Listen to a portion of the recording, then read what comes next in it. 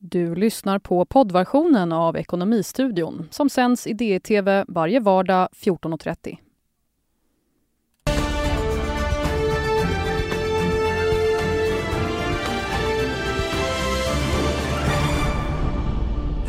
Arbetslöshet i USA. Ny veckostatistik rullar in i detta nu. Inflationsförväntningarna sjunker, men hur viktiga är siffrorna egentligen? Och vad har dans med coronakrisen att göra? Hör strategen om när ekonomin kan öppna upp igen.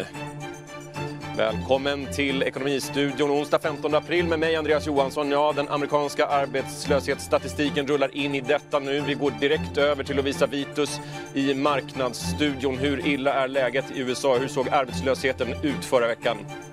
Ja, tack så mycket där Andreas. Nej, men vi går rakt på sak här. Att jag kan säga att för förra veckan så kom den in på 5,2 miljoner. Alltså så var det 5,2 miljoner ungefär där som amerikaner som alltså sökte om arbetslöshetsersättning. Och det kan ju då också nämna att det är lite lägre än vad som gjorde för den statistiken vi hade dessförinnan som låg på 6,6 miljoner. Så alltså liten förbättring kan vi ändå se. Men det är ju fortsatt på de här historiska rekordnivåerna som vi har sett de senaste veckorna. Så att ja, det ser väl fortsatt tufft ut. Vi kan också titta till här bara lite snabbt om vi ser några rörelser vad gäller valutan dollarn och vad gäller även 10-åringen. Precis här så blev det ett litet, ja inte så extremt stora rörelser kan jag väl inte påstå. Just nu så kanske man kan säga att det pickade lite uppåt, men dollarn är fortsatt försvagad mot euron. Och om vi kollar på 10-åringen så ser vi en liten återhämtning ändå här som har tickat upp sen de närmsta minuterna. Men fortsatt också där så har det varit en nedåtgående trend under dagens lopp helt enkelt. Men vi har ju inte bara fått siffror för arbetslösheten i USA, utan precis i detta nu så kom det även in Philadelphia Fed Index då från USA. Och vad jag kunde se lite snabbt det var att den sjönk rejält här. Kom in på minus 56,6 för april månad och prognosen låg på minus 30, så nästan en dubbling där. Så att rejält fall där visar Philadelphia Fed Index. Så tuffa siffror generellt sett kan jag ju säga. Men ni får ta ett litet närmare grepp i studion. Tillbaka till dig Andreas. Tack för det Lovisa Vitus. 5,2 miljoner nyanmälda arbetslösa veckodata. Alltså vi har med oss Elisabeth Koppelman, makroekonom och USA-expert på SE-banken i Ekonomistudion. Först Elisabeth, vad är din reaktion på den här siffran spontant?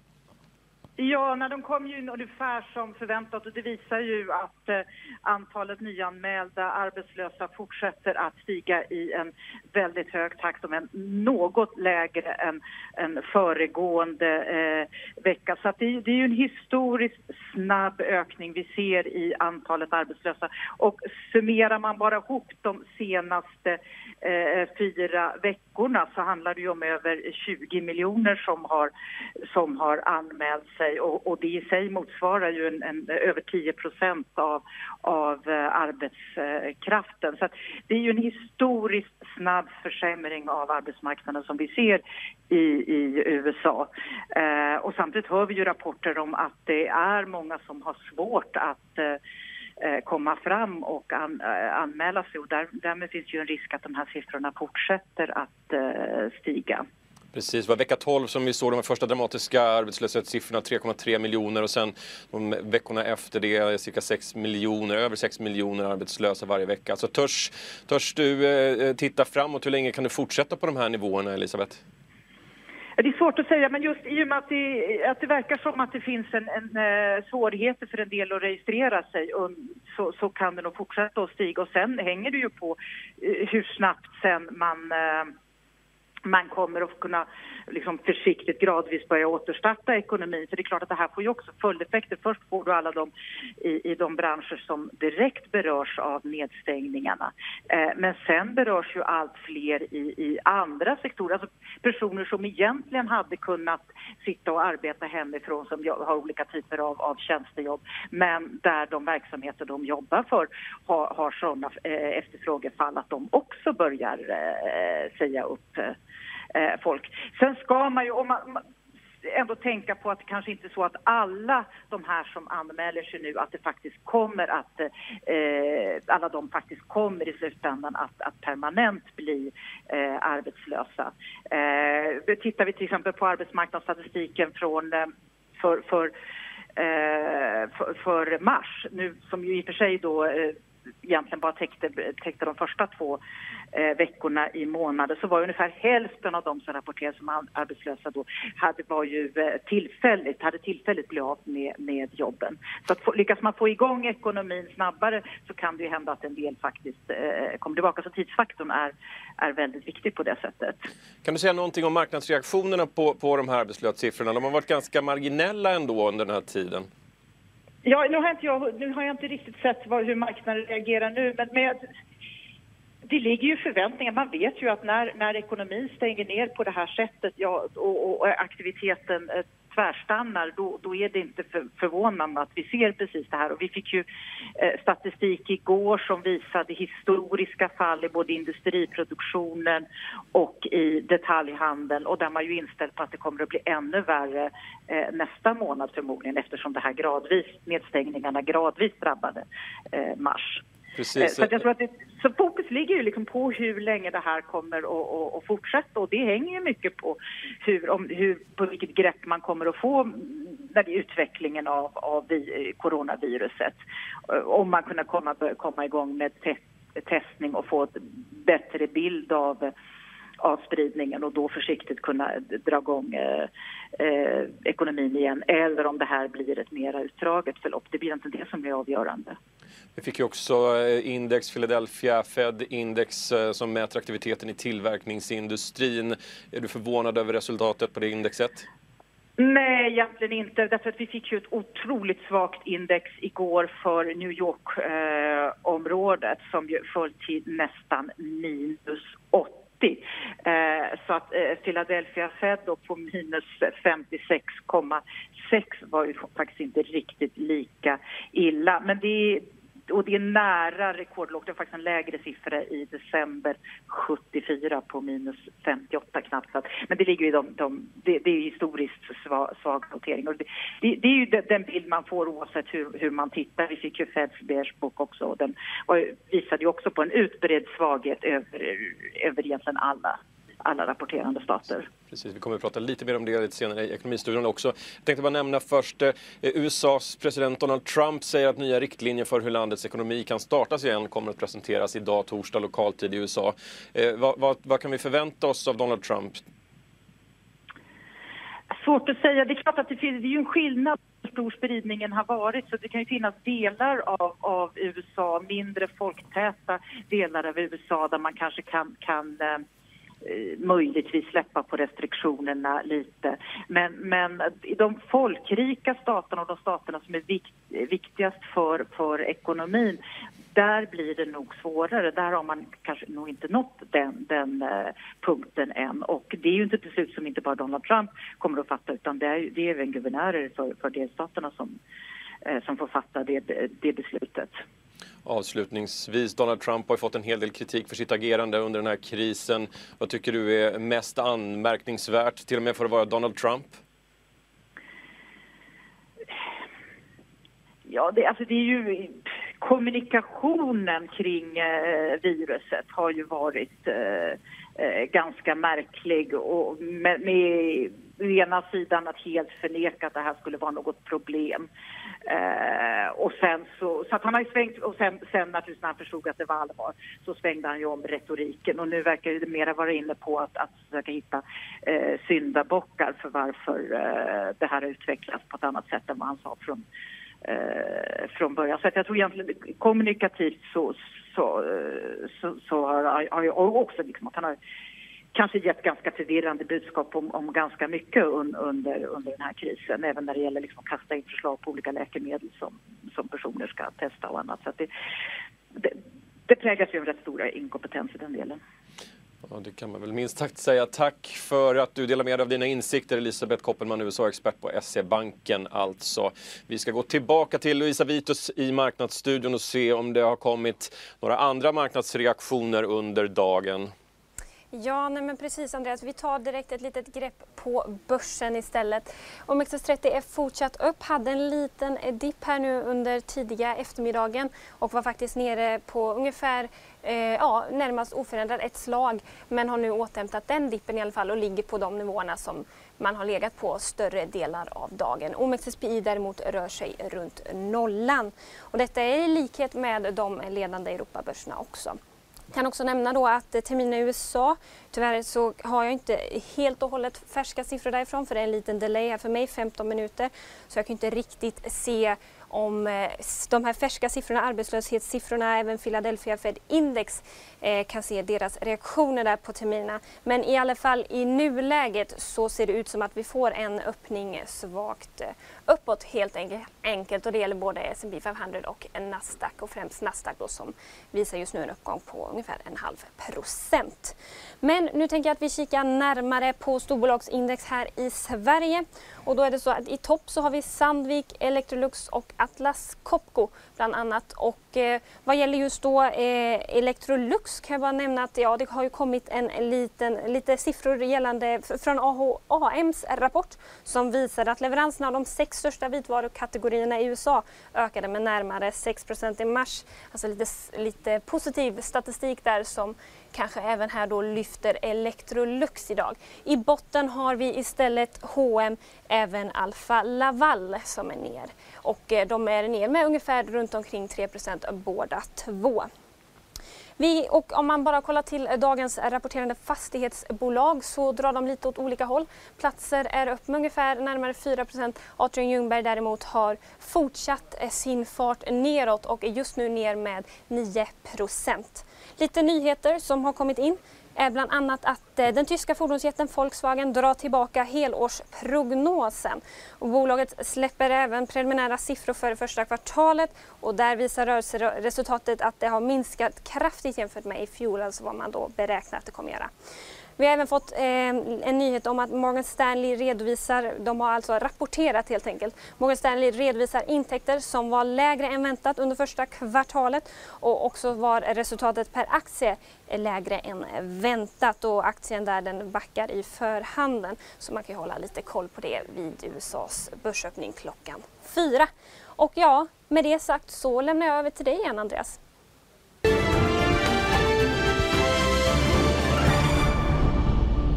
Inflationsförväntningarna sjunker, visar enkäten av Kantar Sifo Prospera. På ett års sikt förväntas den nu så kallade KPIF-inflationen ligga på 1% mot tidigare väntade 1,4%. Viktor Munkhammar, analytiker på Dagens Industri. På sikt väntas inflationen ändå på 5 års sikt klättra tillbaka till 1,7%, vilket är i linje med förväntningarna innan krisen. Är detta goda nyheter, Viktor Munkhammar? Ja, det är det på marginalen. Allt som visar att varken inflationen sjunker jättemycket eller att inflationsförväntningarna gör det är bra för Riksbanken. Sen så ska man väl vara ärlig och säga att där vi står just nu så är det inte det här som är i fokus för Stefan Ingves och hans kollegor. Det är den akuta krishanteringen, se till att hålla kreditförsörjningen igång och så vidare.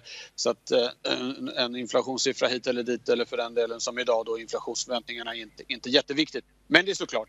I långa loppet kan det bli det och om vi fortfarande har ett förtroende där ute för att inflationsmålet kan nås på lång sikt så är det bra. Innan coronakrisen så diskuterade vi här i Ekonomistudion bland annat om Riksbanken skulle sänka inflationsmålet. Är det någonting som du funderar på så här i dessa tider, Viktor? Nej, det är det inte. Hålla på med den typen av förändringar just nu är nog inte aktuellt. Sen tycker jag generellt inte att det skulle vara en bra idé att sänka inflationsmålet heller. Men jag tror den stora grejen här är att just nu är det akut krishantering, finansiell stabilitet, kreditförsörjning, banksystemet. Det är sådana saker som Riksbanken och andra centralbanker jobbar med. Det som de så att säga pysslar med i vanliga fall. Försöka föra inflationen till målet och hålla koll på inflationsförväntningarna och sånt. Det läggs åt sidan nu, men längre fram, när vi förhoppningsvis någon gång kommer ur det här, så är det såklart saker som kommer att bli intressanta igen. Vi får ett nytt räntebesked från Riksbanken den 28 april. Vad tänker du kring det? Ja, det är ju lite intressant. Där har de ju, Ingves sa ju ungefär, han upprepade ju Mario Draghis whatever it takes, men med det lilla tillägget, men inte någon räntesänkning. Han sa inte så, men det var ungefär det han menade. Och det blir spännande att se. Det är ju, de har ju varit väldigt tydliga med att de inte tänker använda räntan. De säger att det är inte priset på pengar som är problemet här, och det har de väl i och för sig rätt i. Samtidigt så har vi sett att när inte bankräntan, alltså räntan som bankerna tar för att låna av varandra, har krupit upp till de högsta nivåerna sedan 2012, och det skulle kunna vara ett lite sånt där, det är någonting de skulle kanske kunna åtgärda genom en räntesänkning, men jag tror inte att de i det här skedet kommer sänka räntan, även om det finns en del förväntningar på terminsmarknaden om att det ska komma någonting. Alla de här stora åtgärdspaketen och pengarna som pumpas in i systemet från centralbankerna över hela världen. Hur stor är risken för inflation, att vi bara skenar iväg i det här? Ja, att det blir Zimbabwe av alltihopa. Jag tror den är ganska liten. I alla fall på medellång sikt. Det krävs en efterfrågan också på de här pengarna för att det ska börja bli inflation av det. Det krävs löner som stiger, och tyvärr är det så att vi kommer få en ganska rejäl ökning av arbetslösheten på många håll i världen, däribland i Sverige. Vi kommer säkert få ett ökat försiktighetssparande. Vi kommer få se företag som är ganska försiktiga med nya investeringar och så vidare. Så att det finns liksom en efterfrågesida här som gör att det nog inte kommer i första taget i alla fall att bli något generellt väldigt stort inflationstryck. Inom vissa varugrupper eller tjänstesektorer kanske det skulle kunna bli det. Exempelvis där olika leveranskedjor har gått sönder i det här nu och det uppstår flaskhalsar och sånt. Men det är ju mera enskilda och kortsiktiga effekter. Så att jag tror hyperinflation är inte vårt stora problem just nu. Sen ska man inte utesluta någonting, och på sikt så kommer vi ju ha centralbanker som har jättestora balansräkningar, ekonomiska system som blivit ännu mer beroende av att centralbanken finns där och köper, och det är såklart inte särskilt bra. Men nu tror jag inte man behöver oroa sig för att det ska bli Zimbabwe av det.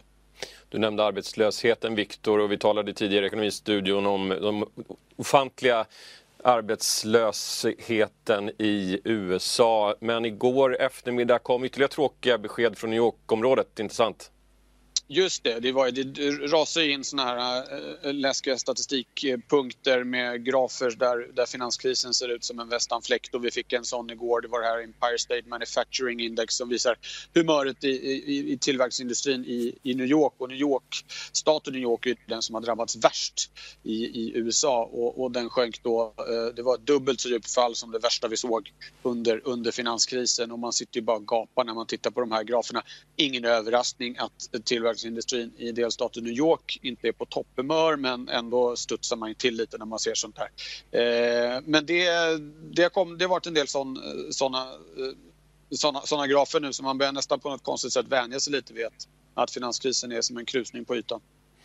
Ja, det är verkligen otroliga tider vi lever i. Tack Viktor Munkhammar för att du var med i Ekonomistudion idag.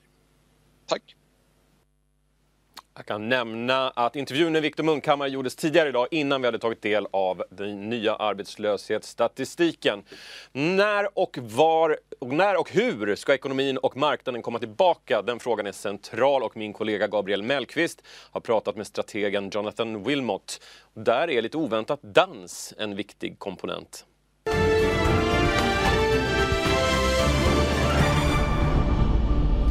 Den ekonomiska chocken i coronavirusets spår är en av de värsta som mänskligheten upplevt. Hur det ska gå sen, det är förstås en 10 000 kronors fråga. Med oss för att smälta den har vi Jonathan Wilmot joining us from England, I believe.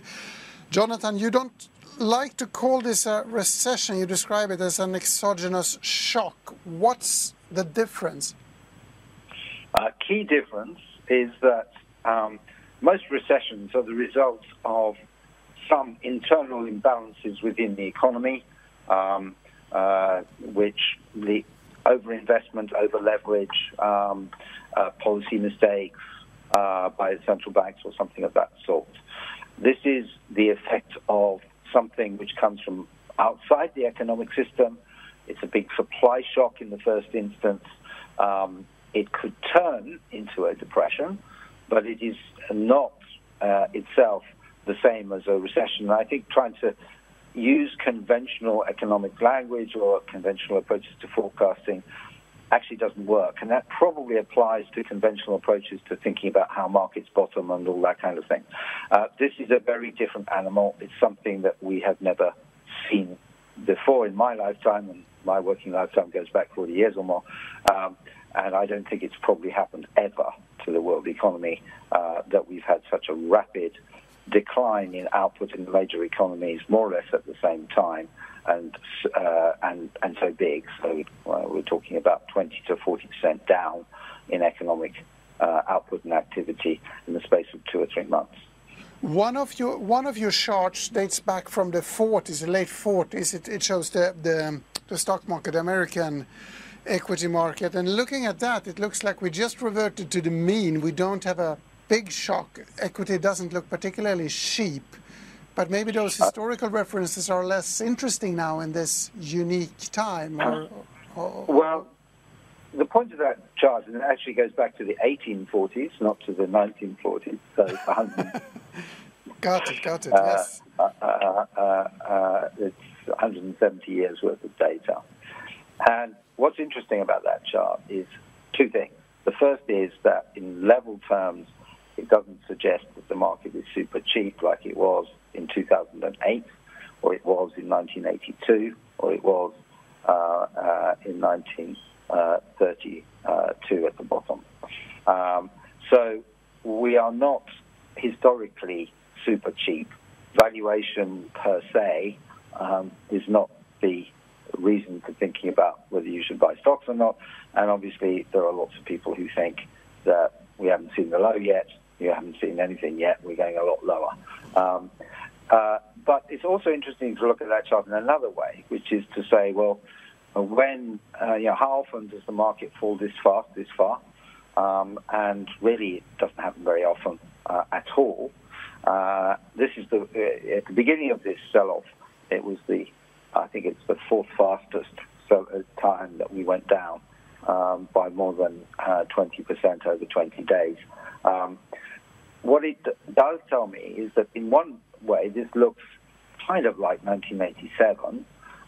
The difference being that in 1987 we didn't have this huge hit to the world economy. So I don't think it's valuation that you need to look to think about where markets go from here. You need to think about whether we can get the world economy back to work, how fast, and how much damage we're doing to both the economy and to corporate profits in the meantime. And what factors determine that? What should we be looking at to get an answer? Well, another reason this is unique is that any forecast now for the economy, which is what essentially drives earnings, has to incorporate your assumptions about how we're going to deal with the virus. So we have done, like many others, we've done absolutely tons of reading about the epidemiology, the characteristics of the virus. We played around with our own models, SIR models as they're called, to understand the logic behind them. And the best framework for thinking about this was actually set out in a very good article by a man called Thomas Poyer and his colleagues about 2 or 3 weeks ago. And what he said you need to do to control the virus and improve the trade-off between growth and health is to first do what he calls the hammer, which is where you do the lockdowns to get the virus under control and let your healthcare systems cope. And then you need to do what he calls the dance, which is where you ease the restrictions on the economy, you come out of lockdown, but you do so in a way which is designed to keep the rate of transmission of the disease, the number R, which everybody talks about, below 1. It's theoretically doable. The Chinese are already trying it, and so far, according to their data, it's working. And we need to learn how to dance in the West. And the incentive to do that is huge. The moral imperative to do that is huge. And one thing to bear in mind is that although I believe personally that all the policy measures taken by the Fed, the ECB, the BOJ and others, and the fiscal measures the governments have taken, they're enough to stop systemic breakdown in the short run. They're not. They're a kind of social insurance, if you like. They won't protect everyone and every company, but they will ensure that the system doesn't collapse. So they essentially bought us time to take dancing lessons. Exactly. So we need to use that time that's been bought to find a way to get back to work without letting the virus spread, and that's what Thomas calls the dance. And I think it's theoretically possible. We know what the requirements are. We need better testing, we need better tracing, we need better treatment options, including more capacity to treat people. We're going to have to wear masks in public to prevent people who haven't got symptoms passing it on easily to others, and so on. Above all, we need to use the information that we have about the virus and where it is much better, and we need to have much more of that information. And then we need to work very hard on a vaccine and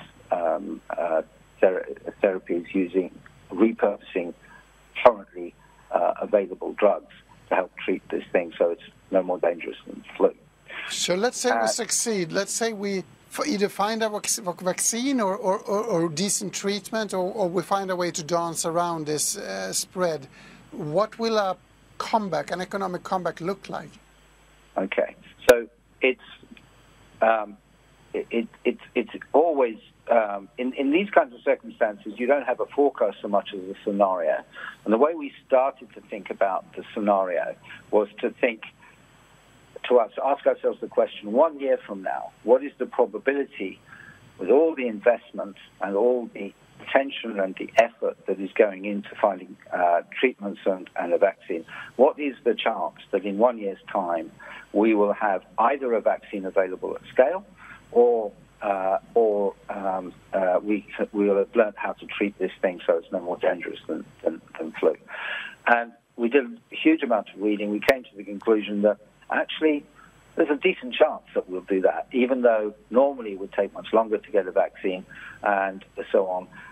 But one or the other of those things is reasonably likely to us. And this also has is partly a judgment based on the sort of molecular structure and work on the molecular structure of the virus. So what it says to us is that if we can bridge to roughly a year from now, the chances that we can go back to work properly in 2021 are pretty high, and the real challenge is how to do it in the next few months.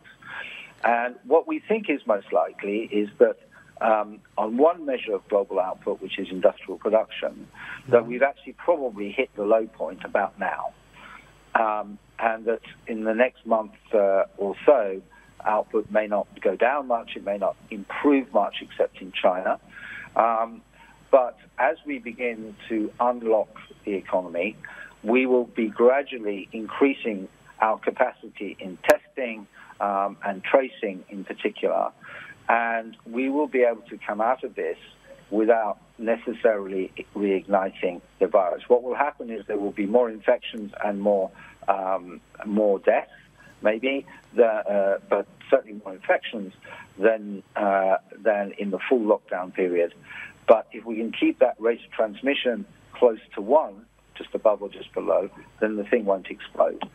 And our judgment, therefore, is that we'll be able to get back a substantial amount of industrial activity and manufacturing activity, much less in travel, tourism, restaurants, and so on, but in industrial activity around the world, we'll be able to get back a substantial proportion.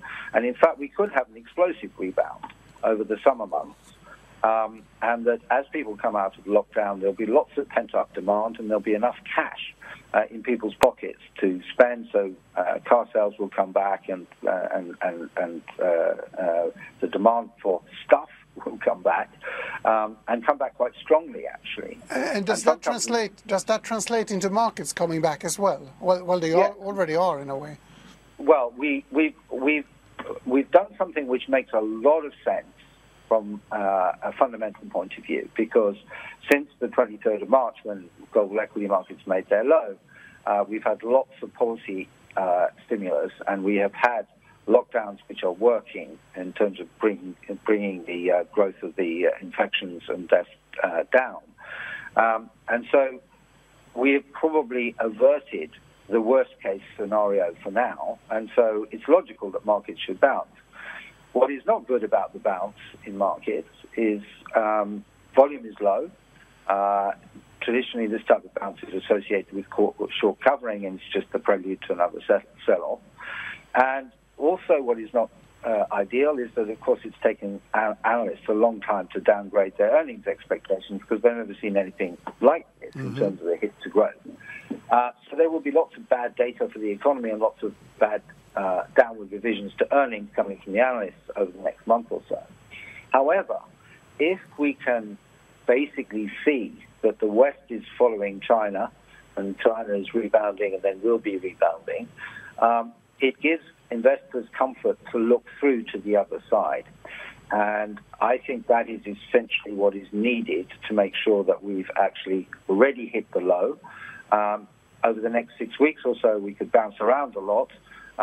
But so long as we have the hope of getting back to work and getting a significant rebound in the summer, in my view, markets can sort of deal with this, and we don't need to make a new low or start discounting much worse outcomes. Very good. We're going to need to learn how to dance. We're going to bounce around for a couple of weeks, but the outlook is still quite positive for markets in the longer run. And the way you could sum this up is can we do this? Yes, we can. Do we need to do this? We desperately need to do this. We probably will. That sounds very reassuring. Thank you, Jonathan Wilmot, for joining us. Thank you.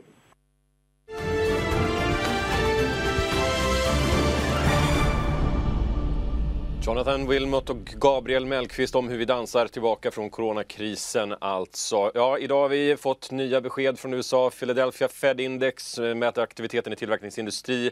Index sjönk till minus 56,6, väntat var ett index på minus 30. Och 5,2 miljoner nya arbetslösa förra veckan alltså. Väntade var 5,1 miljoner. Inga större marknadsreaktioner på de här beskeden. Terminerna i USA tyder på en försiktig börsöppning och Stockholmsbörsen är fortsatt något positiv.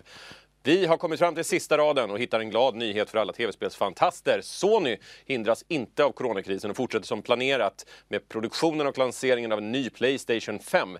Det kan dock bli huggsexa om de exemplar som levereras. Enligt Bloomberg planerar Sony att leverera mellan 5 och 6 miljoner enheter fram till slutet av mars nästa år. Och som en jämförelse sålde bolaget 7,5 miljoner exemplar av PlayStation 4 under en period av motsvarande längd. PlayStation 5 väntas lanseras under hösten 2020 medan P4 lanseras till priset $399, spår analytikerna att PS5 får premiär till ett pris på runt $450. Härnäst blir det en nyhetsuppdatering klockan 16.00 med Lovisa Vitus. Ekonomistudion är tillbaka imorgon, samma tid, samma kanal. Jag heter Andreas Johansson och glöm inte att tvätta händerna.